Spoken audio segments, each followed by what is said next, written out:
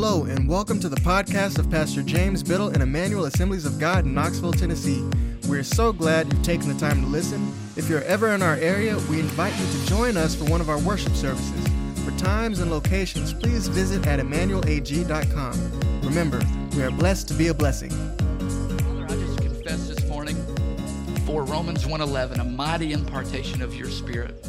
Lord, I'm leaning into the promise, 2 Peter 3:18, that we collectively grow in grace and we grow in knowledge. In Colossians 4:12, we stand more perfect and complete in the will of God because Galatians 4:19, Jesus is formed in us.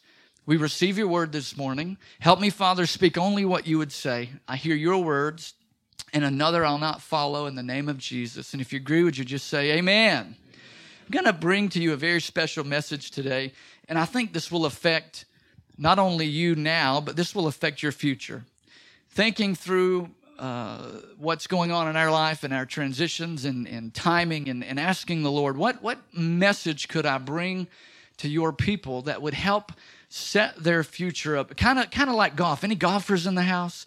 How many of you have ever tried to hit a golf ball off the ground versus off the tee?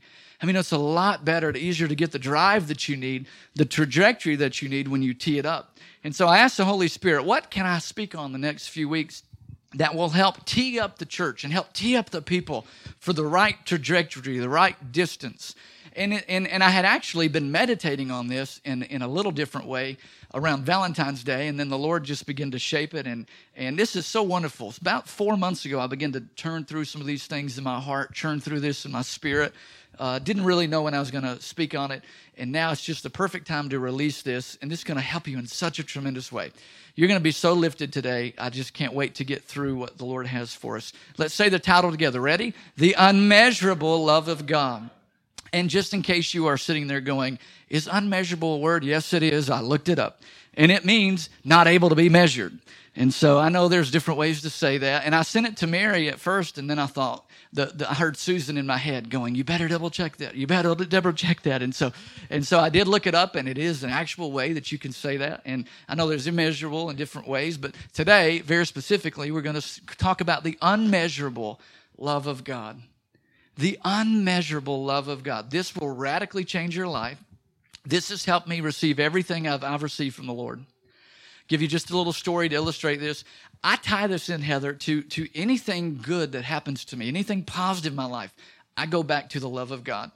Just this week, earlier in the week, Tennessee was playing Vanderbilt, and it was a home game. And my son loves UT basketball, and you know, the home games right now are all sold out, and they're very expensive, and it's just not wisdom to spend $150, $200, $300 right now on tickets. And so I'd pretty much told my son, we probably won't be going to any more, home games, at least certainly not, this year, because they're doing well, they're sold out.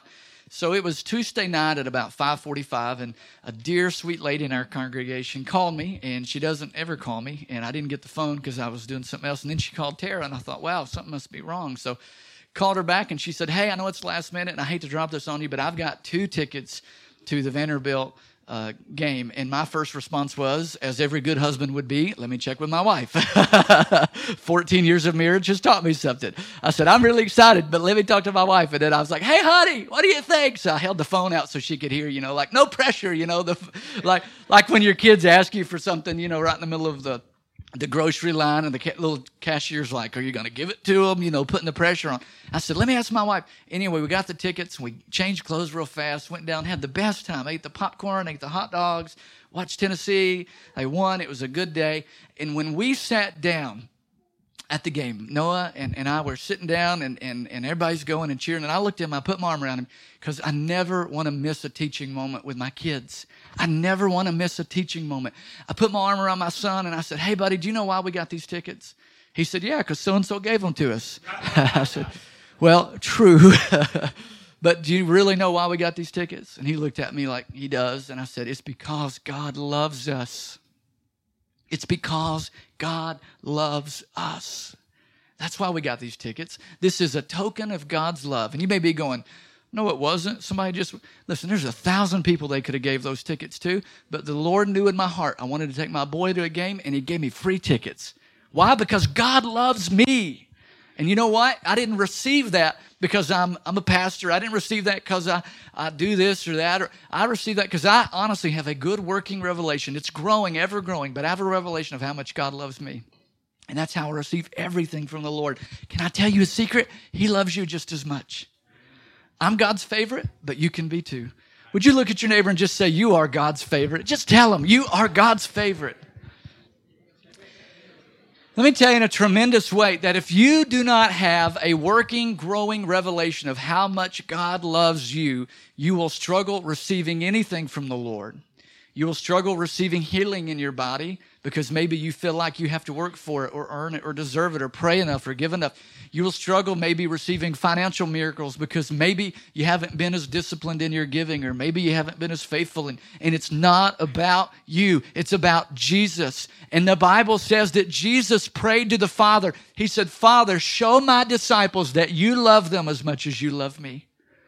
Father, show my disciples, this is John, I believe it's John 17, that you love them as much as you love me. Jesus said, so am I in the world, so will you be. So as I am loved, so will you be. I want to get you to say something now. And religious people can't do this, but this will help you. I want you to say this, and I want you to believe it. Say, God loves me just as much as Jesus. How many of you would be honest and say, that's a little hard to say? I struggle with that.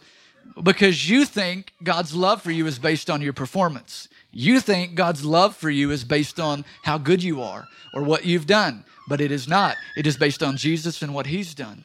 So let's say it again with a little conviction. Say, God loves me just as much as He loves Jesus. If I struggle with this, and I do from time to time, I will look in the mirror and I will pull my little ear like my grandmother used to do, and I will look in the mirror and I'll say, God loves you just as much as He loves Jesus. Let that settle in. Say it again. This is important. I'm not just spaddling time here. I got plenty that we could say. I got plenty of notes we could go through. But this is important. Say it again and say, God loves me just as much as Jesus. What a powerful, powerful revelation. Let's turn to Ephesians chapter 3. Open your Bibles, dial up your phone, open your iPads. Ephesians chapter 3, this is going to bless you in such a big, big way. I will tell you that this revelation has helped me receive everything that I have from the Lord. I believe my walk with God would not be near as full and seeing God's provision in my life if I did not have a revelation of how much God loves me personally. All right, verse 14, we're just going to travel through this. This is our text passage. We will read this every week for the next few weeks and let the Holy Spirit speak to us. I may actually go through one week and just break this whole passage apart, but we're not going to do that today. Now, many of you have heard me teach on the love of God. I love to do this at least once a year. I will do a session on the love of God, but I want to tell you we've got some new, fresh things that I've never taught before that's going to really help you today. Ephesians chapter 3, verse 14. The Apostle Paul says, for this reason, I bow my knees before the Father. So he's praying for his church people to encounter God's love. He's praying that they would know God's love, meaning that it is not just automatic that you walk in the revelation of God's love. If it were automatic, Paul would not have prayed for his church people that they would grow in this revelation. So just because you're saved, just because you come to church, just because you serve, doesn't mean that you are automatically growing in this revelation of how much God loves you. In fact, there is resistance. In fact, the enemy, I believe, blocks this because it will revolutionize your life. Verse 15. He talks about every family in heaven is named. Verse 16, that according to the riches of His glory. It doesn't say according to how good Sabrina is, but Sabrina is good. Come on, can we encourage Sabrina? Man, we love her. But it doesn't say according to how good Jim is. It doesn't say according to how good David is. It says according to the riches of His glory. So this revelation of God's love for me is based on His glory. He said that God would grant you to be strengthened with might, strengthened with power through His Spirit in your inner man, in your inner being, because you need the help of the Holy Spirit to get this revelation. God is the Holy Spirit through Paul is saying, I want you to strengthen them, Lord, with might in their inner man so they can get a hold of this revelation. You can't get this on your natural means. He says that you would be strengthened with might, verse 17, that Christ would dwell in your hearts through faith, that you being rooted and grounded in what? Love. That Christ would dwell in your hearts through faith, meaning you have to believe this revelation, that you would be rooted and grounded. God wants us established, rooted and grounded in love. We were concerned this morning about trees that fall. This road here is terrible.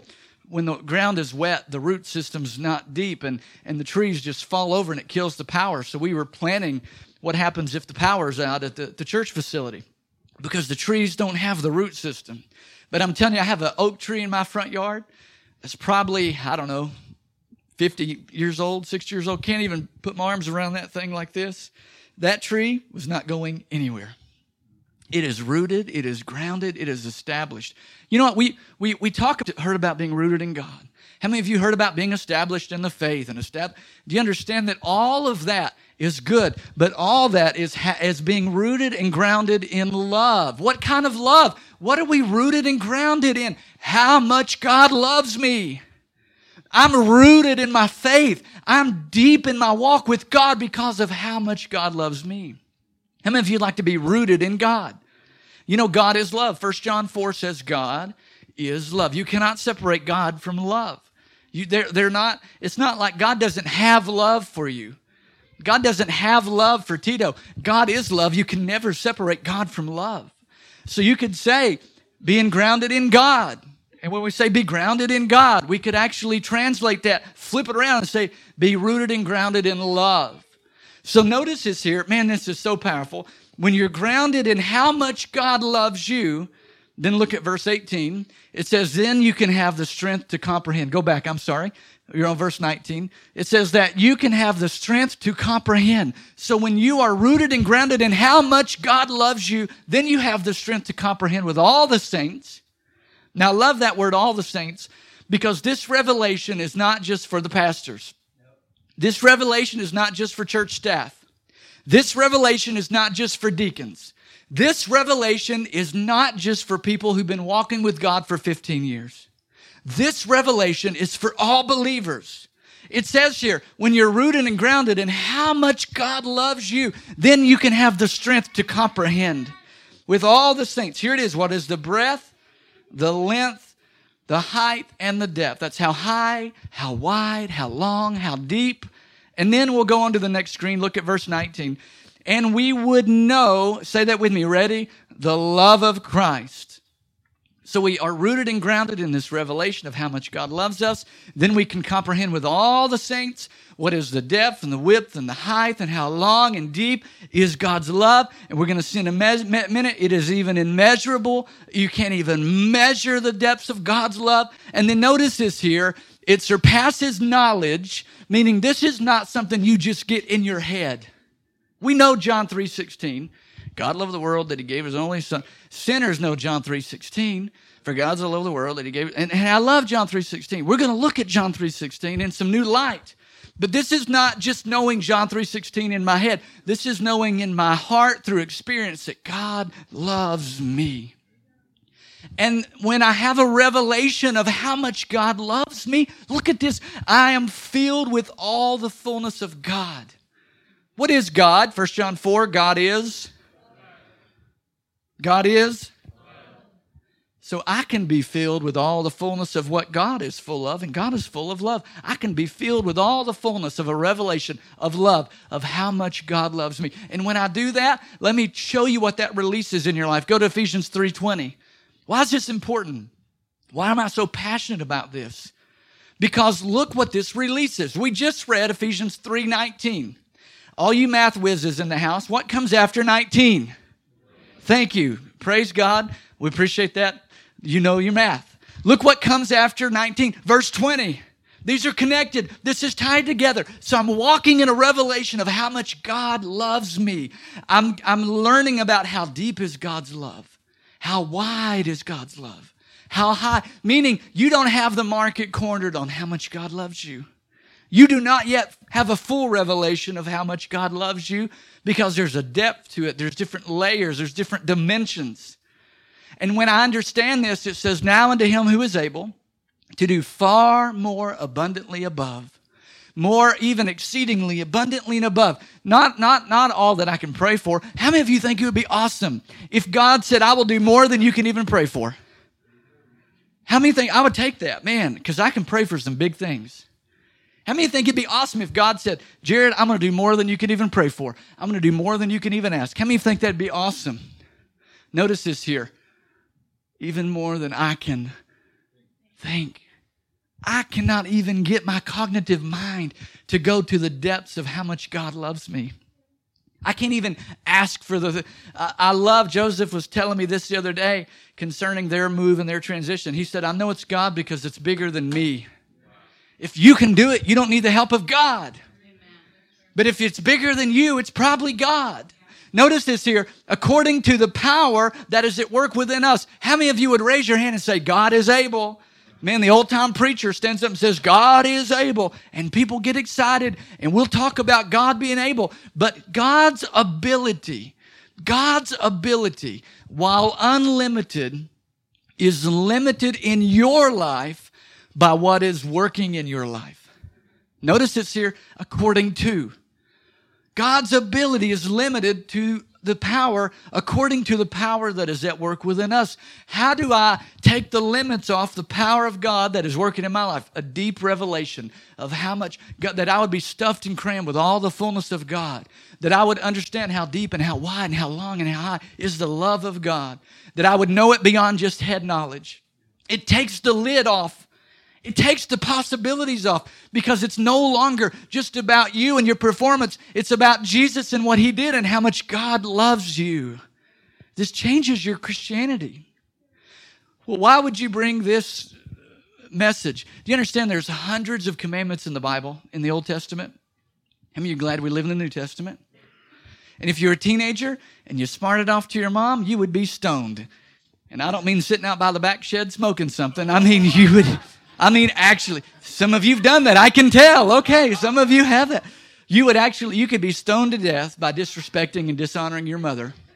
How many of you are glad that you live in the New Testament? I hear people say this all. This is so funny. James, you'll get a kick out of this. People say, well, we don't have to live by the 10 Commandments anymore because you understand there's hundreds of commandments in the Old Testament. I don't want to misspeak. Pastor Michael may know, but I think there's something like 600 commandments. I mean, I think there's like 600 commands in the Old Testament. Jesus boiled it down to 2. Are you ready? Jesus consolidated.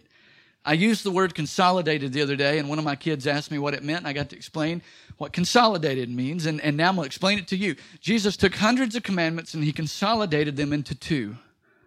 What do those 2 commandments consist of? Love and love. How many think love is a big deal? I think Jesus took all the commandments in the Old Testament and consolidated them to 2. And what are they? Love God and love people. So we ought to get a hold of this revelation of how much God loves us, because you can't give what you don't have. You can never give love if you don't receive and understand how much God loves you. A matter of fact, the more I receive God's love, the more passionate I will be about loving you. You know why I can love you and give myself to you and just love people and just go all in loving people? Because I know how much God loves me. It's easy to give it away. It's easy to give grace away. When you've received so much grace as I have, it's easy to give away love. So let's look at a parable this morning to help us understand this. Jesus spoke in parables, and let's turn to Matthew 13. Now, a parable is a natural story. It's a very simple story that everyone in the audience would have an understanding of. It's well-known materials, well-known situations, but the purpose is to reveal the unseen. Jesus takes something that is seen and well-known, and He uses that as a mirror to reflect what is unseen and what is unknown. Spiritual, something eternal. So we're going to look at this parable, and this is really what I want to focus on today for a few minutes. I didn't mean to spend that much time on the opening passage, but and we have one amen. Ushers, do we have any ushers in the house? We've got an unruly patron up here. Matthew chapter 13. You better watch it, buddy. I still sign your checks, praise God. I'm teasing, just a little bit. Matthew chapter 13. Let's get back to spiritual things here. Let's look at this parable. I love this. This is really what I wanted to talk about today. You can say amen there. Or not, okay. Here we go. Matthew 13:44. The kingdom of heaven is like. When you hear this phrase, you should pay attention. This has much more meaning than what you see on the surface. When you hear the phrase, especially when Jesus says the kingdom of heaven is like, how many of you like to know what the kingdom of heaven is like? Now, I want to know. Well, he tells us in a very simple form. The kingdom of heaven is like a treasure that a man discovered in a hidden field, and he covered it up. He buried it again. It says in his excitement, he hid it again and sold everything he owned to get enough money to buy the field. Now let's look at verse 45. It says, again, the kingdom of heaven is like a merchant in search of fine pearls, who, finding one of the pearls of great value, went and sold all that he had and bought it. Now verse 46, well, there it is. When he discovered it, there it is again. When he discovered the price of the pearl, the great value, he went and sold all that he had and he bought the pearl. So let me tell you what we have here. We have a man, we have a field, and we have a treasure. I'm going to give you my interpretation of what I think this is. And then we have a merchant, and we have a price to be paid, and we have a pearl. Now, there's other interpretations. People read into this different ways. I'm going to give you what I feel really, and I believe Scripture bears witness to, the three elements. Number one, the man is Jesus. Say that with me. The man is Jesus. The field, very clearly, Matthew 13 outlines, is the world. Say that with me. The field is the world. So the man is Jesus. The field is the world, and this is what I absolutely love. The treasure, I believe, is God's people in the world. Jesus is the man. The field is the world. The hidden treasure, I believe, is God's redeemed, God's people. We know John 3:16, whoever believes on him would not perish. The whole total company of the whomever believes on him, that's the children of God, the chosen ones of God. That is the treasure. And so I want to walk through this here with you and just show you some things about this. It says he found a treasure. He didn't run out and immediately tell people that he found this treasure. What did he do? He was out in the field. The field was for sale. Maybe he was looking at it. Who knows why he was in the field? Maybe he's out for a walk. But he stumbles upon this treasure, and instead of just illegally stealing the treasure, he hides the treasure again, digs it back, covers it up, hides the treasure, and then he goes and buys the field. But this field was very costly. It cost him all that he had. He had to sell everything he had, every dime that he had in his 401k, every piece of equity he had mounted in real estate. He had to sell everything he had, all of his possessions. He had to sell his cars. He had to sell his golf clubs. He had to go back and sell everything to buy the field. He didn't run out and immediately announce, I found this treasure. He wanted to do it legally, wanted to do it the right way. Let me just sidetrack here just a second. I want to take you a place to where we'll visit in a few weeks at a little deeper level. But the entire plan of redemption. How many of you have heard about the plan of redemption? The plan of redemption is God's plan to take you in your sinful state and to legally give you access to the Father. And that's why Jesus had to come as a man. We're going to spend a whole session on the legal aspects of redemption because God gave Adam and Eve authority way back in the garden. And they committed treason against God and gave up that authority. Now God did not have legal access and legal authority over Adam and Eve because they signed it away. They gave it away. And now Jesus came to buy back that authority that God had given to Adam and Eve. The Bible says he crowned them again with glory and honor. So the whole plan of redemption, the whole plan of Jesus coming, not through the seed of a man, but through the woman, through the gift of the Holy Spirit, the whole plan of Jesus coming as a sinless man, dying a cruel death, living a sinless life, was so God could legally pay for you. So God could legally pay for you. Remember, Jesus is the man, and he bought the whole field. Jesus died for the sins of the whole world, but how many of you know the whole world's not going to receive him? How many know only a few receive Jesus? And so we are the treasure. God gave all he had for you. Jesus gave everything. He emptied himself. I can imagine the real estate people of the day saying, why would you want to buy that field? It's not good for real estate. It's not good for animals or crops. Why in the world would you want to buy this field? Why would you sell everything you had? Why would you pay such a great price? Because the man knew there was a treasure in the field. You are the treasure of God in the field. You are in the world, and Jesus gave all that he had to receive you. Let's look at John 3:16 now. I want to show you this on the screen. John 3:16. And I think I've got this in the Amplified version, so I want you to see this. God so greatly loved and dearly prized the field, the world, that he even gave up his only one and unique true son, that so whoever, that's the treasure, whoever would believe in, trust in, cling to him would not perish, not come to destruction, not be lost, but would have everlasting life. You could also say, for love so loved the world. For love so loved the world, the field, that he gave all he had. He gave his ultimate price for the treasure, for the whosoever would believe in him. You are the treasure of God. Look at your neighbor and say, you're the treasure of God. You're the treasure of God. He gave all he had to buy you. Let's follow this down in Titus chapter 2. This is another thought here that'll help us understand this. Now, as I'm speaking for the next few minutes, waves of love are going to just hit you in maybe ways you've never seen. You're going to begin to feel and sense how much God loves you. You are the treasure. He sold all he had at such a great price. We're going to spend some time on what the price was that Jesus gave up. Look at Titus chapter 2 and verse 14. It says, Jesus gave his life to free us from every kind of sin, every kind of evil, to cleanse us. Notice this, to make us his very own people, totally committed to doing his good deeds. He gave all that he had to pay for the treasure. Now, we think about the parable of the great pearl. Notice here the parable of the pearl. We had a merchant. Now, I love this. This wasn't just a passerby. This wasn't just somebody unskilled. This was a merchant. This merchant knew the value of the pearl. And the price of the pearl was the same as the price of the field. It cost all that he had. It cost everything that he had. And so the merchant went and sold everything that he had and bought this pearl. You know, I was doing a little research on pearls, and it's interesting. A pearl is formed by some kind of irritation. You know, a pearl is actually a reaction to something that is wrong in the oyster. The oyster gets some kind of bacteria, some kind of irritation. Something is inside of the oyster. It's not supposed to be there. In the process of that oyster getting rid of that irritation, out comes this pearl. But the pearls have to be harvested. You have to go all the way down to the depths of the sea.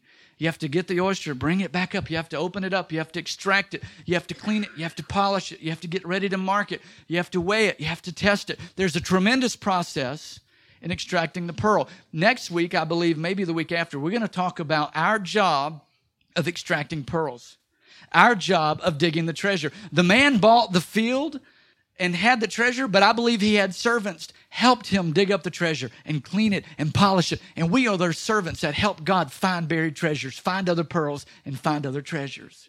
Now, I read in Forbes magazine the other day, they found a new pearl that is larger than any other pearl that's been found. The previous most expensive pearl was $35 million. Now there's a pearl that has been found over 70 pounds. Can you imagine the oyster that coughed that thing up? Dear Jesus, that's like, whoa, over 70 pounds, and it's worth $100 million. The man sold all that he had. Jesus gave all that he had, emptied himself of all of his godliness. You are the pearl. Now, I can imagine that merchant. Stay with me. Stay with me.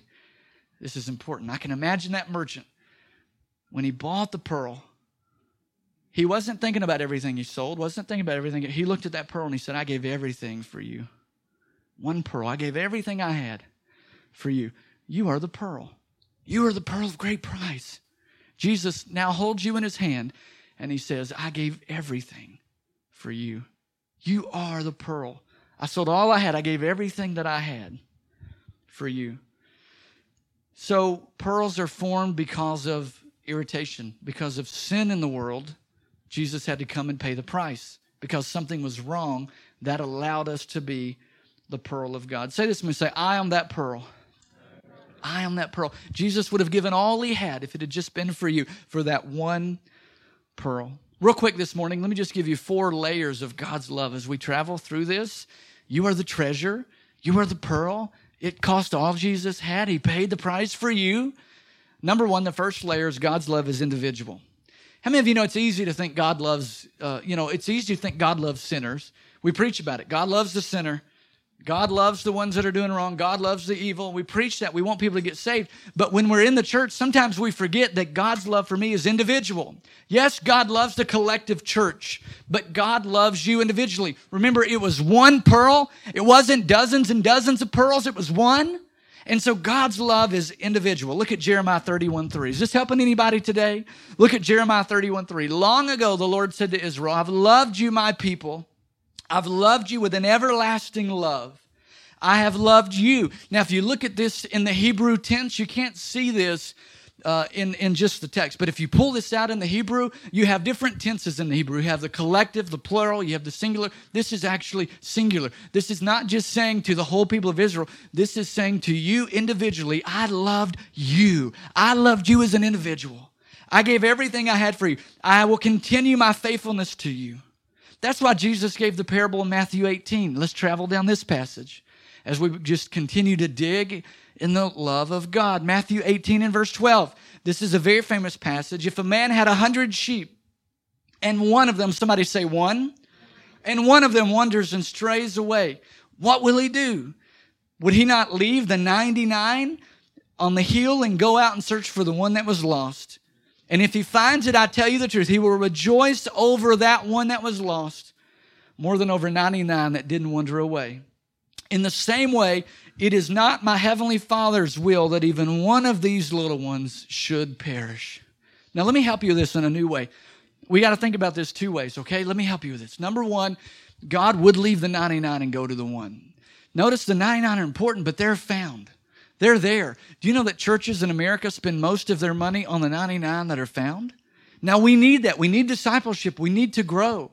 But if we actually analyze this parable, it says they rejoiced even more over the one that was lost.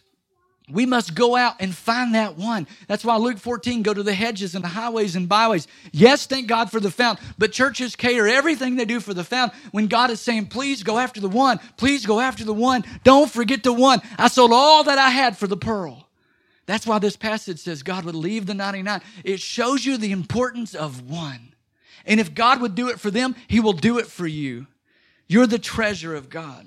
It's an individual love. Now, number two, the second layer is God's love is everlasting. You know, human love is very finicky. How many of you remember middle school days? Do you like me? Circle yes or no. How many of you still do that? That's why y'all date now, isn't it right?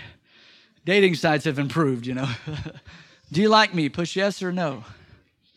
I remember in middle school, actually I think I was in elementary school. This is a really sad story. You're going to have much pity for me after this story. There's a little girl that I liked. Her name was Laura. And I think I was in elementary school. And I didn't have any money. But man, I knew how to play arcade games. And I think my parents or my grandparents had taken me to an arcade. And I won all these tickets. And I spent all these tickets. And it was close to Valentine's Day, I bought a little cubic zirconia heart necklace in a black velvet box. Cost me like 6,000 tickets or whatever. I was there all day playing games. Didn't have any real money. I probably could have bought 30 of those for what I spent on the arcade games. But I redeemed all my tickets for this little heart. And I took it into school, and man, I gave it to this girl named Laura. And it was like everybody wanted to be Laura's boyfriend. Everybody wanted to, you know, she was kind of the queen of the third grade or whatever. You know how that goes. And so, man, I gave her that little necklace, and I said, will you be my girlfriend? And people were like, James bought Laura a diamond necklace. I said, that's it. It's diamonds. That's right. I got a sport coat on. It's diamonds. That's right. I didn't dare tell them it came from the Zippity-Doo-Dah arcade or whatever, but I gave her that, and man, we were boyfriend and girlfriend. It was like the best day of my life up to that point. Have had better days since then. Can I have an amen? But it was like the best. I came home. I was so excited. I told my mom, I was like, Laura's my girlfriend. I'm so excited. I can't wait to go to school tomorrow. Man, I got up early, combed my hair, actually brushed my teeth, which I normally didn't do. Actually was just ready to go. And I got to school, and I walked over to Laura, and I said, hey, Laura. And she looked at me and just took off running. It was awful. And I went up to one of my friends. I said, what's wrong with Laura? They said, oh, she broke up with you. I said, it's been one day. I said, I want my necklace back. She's like, no, you already gave it to me. You're not getting the necklace back. So the little turkey kept my necklace and broke up with me. How many know I wound up much better with the lovely Miss Tara? Amen. How many know human love is fleeting? Human love is up and down, emotional, this, that, and the other. That's why I'm not a proponent of dating. And I'm not going to dig too deep in there, but I'm not a proponent of dating because it just takes your heart to places it doesn't need to go and rips it out and all that. And so, anyway, that's another sermon that Pastor Michael may preach at some time. But God's love is everlasting. Look at 1 Corinthians 13. Love is patient. Love is kind. You could also say God is. God is not rude. God does demand his own way, but love does not. The love of God, it says it is not irritable. God is not irritable. Keeps no record of wrong. Does not rejoice over injustice. Look at the next verse. We're talking about love. We're talking about God. God never gives up. Love never gives up. God's love is everlasting to you. You cannot out-sin God's love for you because it's not based on you. It's based on what Jesus did for you. God's love never loses faith. It's always hopeful because it's everlasting. Number 3, God's love for you. Not only is God's love everlasting and it's individual. Number 3, as we close this up, God's love for you precedes time. There's a song on the radio, an old love song. I knew I loved you before I met you. And y'all old sappy people know that song. I used to try to sing that to Tara. And man, one time we did karaoke, and it was awesome. I sang an old Randy Travis song. I was about 17. Went to a karaoke deal, and I sang that song. I knew I loved you before I met you, forever and ever, amen. And as long as old men talk about the weather and old women talk about old men. And then one of my teachers was there. It was so embarrassing. I didn't even know, but we still have that videotape. And I got my big country voice on. I'm not going to do it for you, but I got my. Yeah. Anyway, I still have the video. And then we have an amen. But I say I loved her before I met her, but you know what? I really didn't. Honestly, I mean, I love you now, but I didn't love you before I met you. How could I? I didn't know you. But God's love precedes time. Say this to me. Say, God loved me before I was even born. Before I was formed in the womb, God loved me. That's what Jeremiah 1:39 says. I was knit together. God's eyes were on me. He saw me in the hidden parts. He gave me life before I was even formed. Before there was even time, God loved you. Meaning, oh, this is so good. Meaning God's love for you. I want to see everybody's eyes. This is going to set you free. Man, this is so good. God's love for you was a predetermined choice. Meaning it doesn't matter what you do now because God's already decided, I'm going to love them. It's a predetermined choice. It precedes time. Look what the Bible says in Ephesians 1:4. God made up his mind before time was even invented that he was going to love you. Therefore, what you do today doesn't change that fact because God's love precedes time. It precedes your mistakes. It precedes your pride. It precedes my failures and my weakness. Notice this here. Even before God made the world, God loved us. Say that with me. Even before he made the world, God loved us. Let that settle in. And he chose us in Christ to be holy and without fault in his eyes. That's what redemption is. You are now holy and without fault in the eyes of God when you have received Christ's love and you're now born again. God doesn't see you in your sin. He now sees you holy and without fault. You are that pearl of great price. You are that treasure. God sees you as a treasure. Notice this here. It says, God decided in advance, somebody say advance, to adopt us into his family by bringing us through Jesus Christ. This is what he wanted to do, and it gave him great pleasure. I do not feel like when the man bought the field and he started digging that up, I don't think the man had one regret. I think he was so excited to get the treasure. The merchant that bought the pearl, I don't think he ever had a moment of regret. He was holding that pearl, loving that pearl, saying, I gave everything I had for you. God has never regretted one time loving you. God has never regretted one time sending Jesus to give all he had for you. His love for you precedes time. That's why the Bible says in Psalm 136, just look at this. I'm just going to read a few. Psalm 136, his love is eternal. Give thanks to the God of gods. His love is eternal. Give thanks to the Lord of lords. His love is eternal. He does great wonders. His love is eternal. Not only is it eternal, but number 4, it's unmatched in power. Remember Ephesians 3:20, now to him who's able to do more exceedingly abundantly above all we ask, think, or imagine. It's individual, everlasting, precedes time. It's unmatched in power. Song of Solomon 8:6. Now, how many know you can only read Song of Solomon when you get married? Amen. It's not for the teenagers. I've got that blocked on my kid's phone the other day. They're like, Dad, why can't we read Song of Solomon? I was like, you'll find out when you get to be an adult. Praise God. Song of Solomon 8:6. Some of you are like, what Song of Solomon? Go home and read it and you'll find out. Praise God. Oh, man, I'm in trouble now. Look at Song of Solomon 8:6. Church is going to grow now. That's right.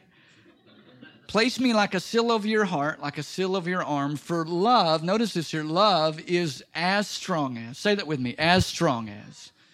For love is as strong as, but this writer here was actually, he did not have the full revelation of the New Testament.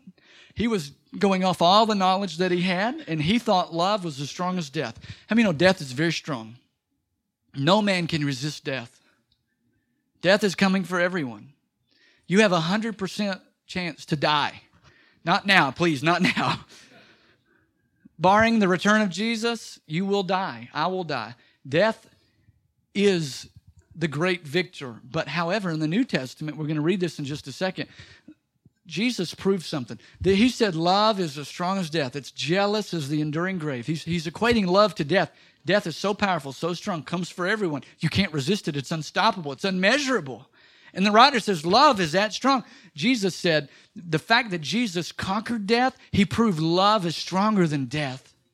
The force of God's love is stronger than the greatest negative force on this earth. The force of God's love is even greater than death. That's why God raised him from the dead. That's why now Paul said in 1 Corinthians 15:55, he says, "O death, where is your sting? O grave, where is your victory?" Because the love of Christ is greater than death. Let me remind you as we close today, the price Jesus paid for you. You're the treasure. You're the pearl. He's holding you in his hand. His love is individual, everlasting. It precedes time. It's unmatched in power. And if you get a hold of this, it will release the power of God in your life in a tremendous way. Let's close our eyes. Candy, would you come up and sing something with me? Let's close our eyes this morning.